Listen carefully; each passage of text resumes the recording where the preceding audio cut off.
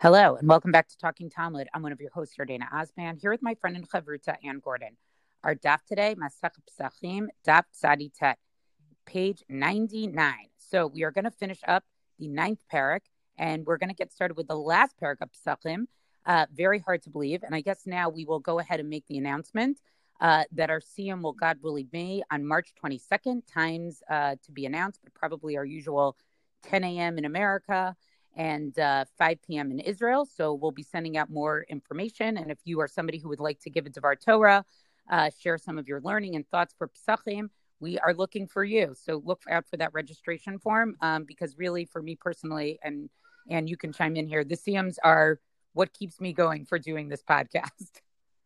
I love that we get to hear from you after all this time of you hearing from us. Yeah, and the Torah is just amazing.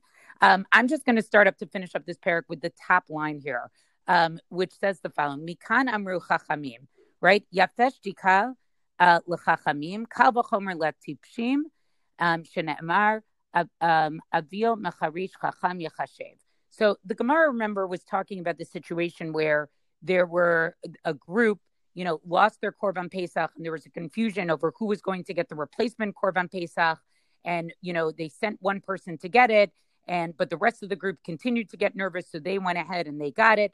And the conclusion of that very long Mishnah was that if nobody said anything, right, and both of them basically ended up this one singular person got a replacement Korban Pesach, and the rest of the group got a replacement Korban Pesach, right? Then it's a much better solution because basically that the individual just uses his Pesach, and the rest of the group just uses theirs.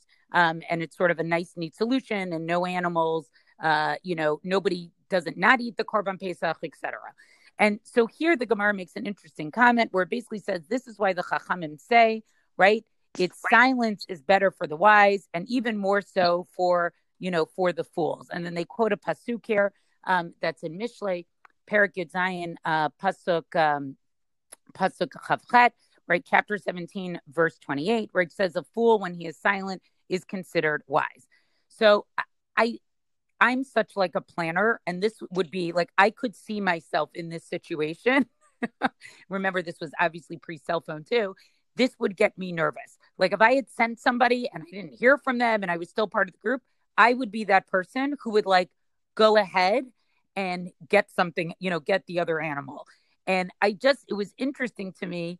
I don't think this, like for this particular situation with a lot of people would have to sort of fight their inner nature to just not say anything and sort of assume that magically another replacement animal would show up without everybody coordinating with each other.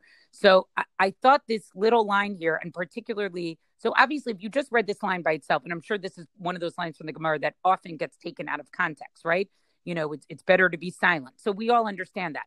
But when you look at the context of it, right, it's basically like the Gemara is saying, like all of that inclination you would have to plan, to delegate, to make sure that something goes smoothly, it was better you didn't do it. And I just found that to be fascinating. So, the concept here is interesting. And also, I think this is a great example of like a line that you could absolutely see people loving to quote. But if you really look at the context within which it appears, it actually takes on a very different meaning for me. So I think you've just done everybody a favor, certainly me. I know this line and I kind of believe in it, in terms of if you don't have anything to say, don't say it. What's the line of, better to remain silent and be thought a fool than to open your mouth and remove all doubt. These lines are punchy, and I think there's a lot of truth to them in terms of just how we should ideally conduct ourselves. And I'm fine with it out of context. So to the extent that I think I probably missed the fact that this is such a hard thing, right? The way you've cast it, and of course that's the contextual meaning, is that it's actually a really hard thing to refrain from checking it out, to refrain from carrying forth, which I think is, I think that I will bring this to today, not actually Corona, but social media and the fact that everybody's got a microphone. Look at us now on Anchor, right? Meaning everybody's got a microphone the moment you want one. I think that there is a lot to be said to, on the one hand, recognize that maybe all do well to refrain from some of the speech or writing that we engage in. And alternatively, recognizing that it's also sometimes really a big challenge to hold back. Yeah, I totally agree. So I guess with that, we'll end with that. And, Hadron Alayach, Perik Tishi. And so with that, let's go ahead and start the 10th and final parak, which I think for a lot Here of we people, with go. all this discussion of korbanos and blood and the mixing up, this is going to be the fun parak. And it's so, again, the Nesnistar that you all hear me talk about. I love that we're going to finish this the week of Pesach. So that's great to me. So everyone should be taking good notes, and hopefully we're going to get some good Torah to share at our Seder. I love that we're going to finish this week of Pesach. I'm not loving that we're thinking about actual Pesach in our human experience until after Purim. I have a couple of more days here. Obviously, we're going to do the learning, but we're not going to do the planning. I'm not going to do the planning just yet. Here's the Mishnah. Which, And by the this way, I is, don't know that you meant, but that actually is a great segue into what the topic of the Mishnah is. yes. ערב פסחים, סמוך למנחה, לא יאכל אדם עד שתחשך. אפילו עני שבישראל לא יאכל עד שיסב. ולא יפחתו לו מארבע כוסות של יין ואפילו מן התמחוי. So the Mishnah here says as follows. On Erev Pesach, when it's getting close to be mincha time, you still don't eat until after it's really dark, meaning you're not going to eat, you're not going to nash, right? You're not going to sit down to eat, you're not going to eat, and you want to be able to get to the matzah that night with an appetite. And this is something I think that people learn from school. You don't eat too much on the day of Erev Pesach because you're going to end up, you're supposed to have an appetite for the matzah. And of course, some people love matzah, some people not so much. So that appetite line is either you already have the appetite because you've been missing matzah since last year, or you never have it, which is always a puzzle, I find. So then, what about if you're poor, right? And the point of being the category of poverty in the context of the Pesach is important because Leil HaSeder is the night when Jews are supposed to recline like kings, right? So can you do that even if you're poor? And the answer is absolutely. You're not supposed to eat. The poorest of Jews should not eat on Pesach night until they are leaning, until they are reclining.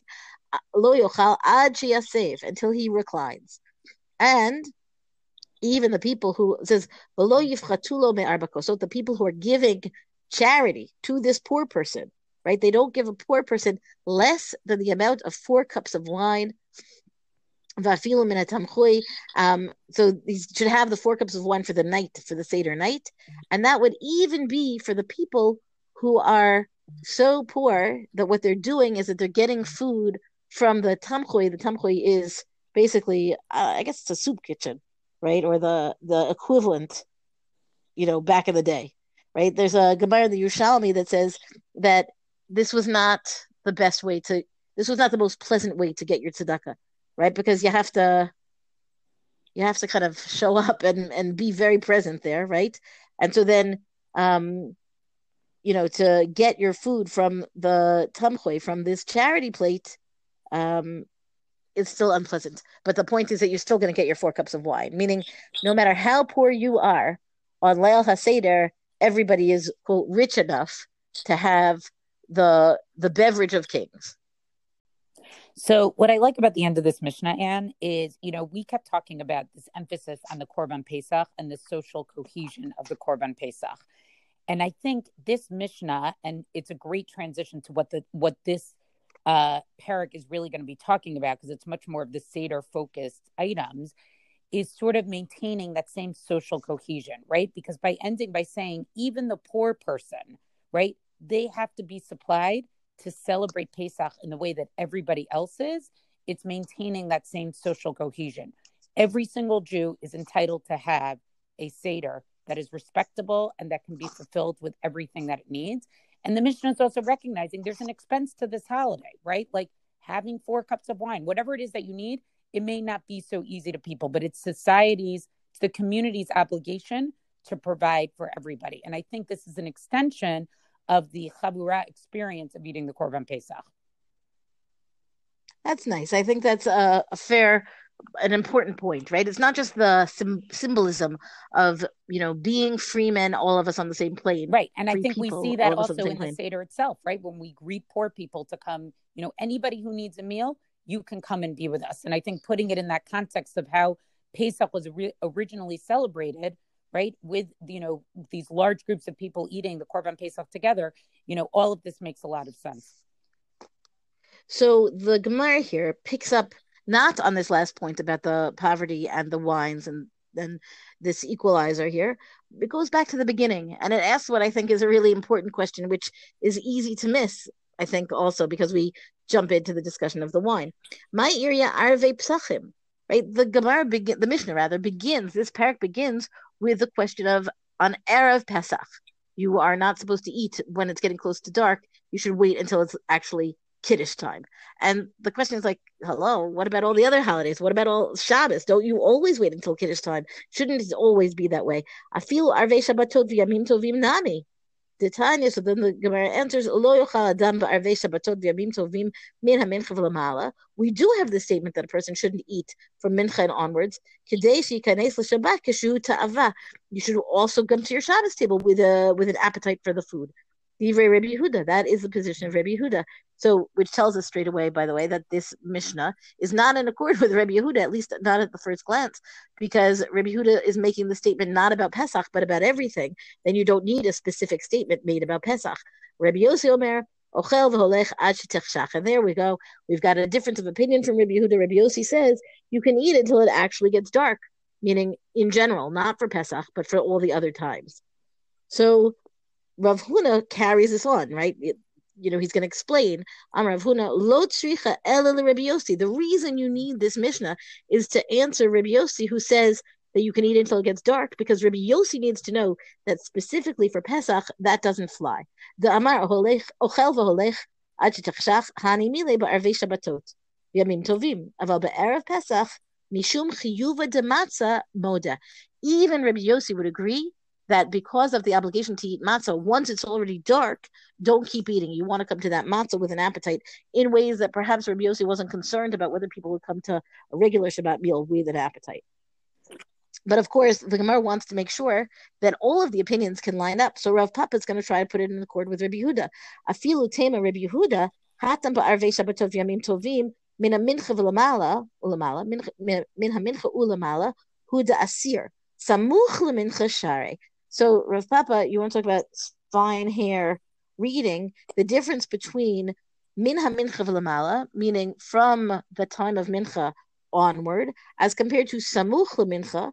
Samuch lemincha, I don't know, would be adjacent to mincha.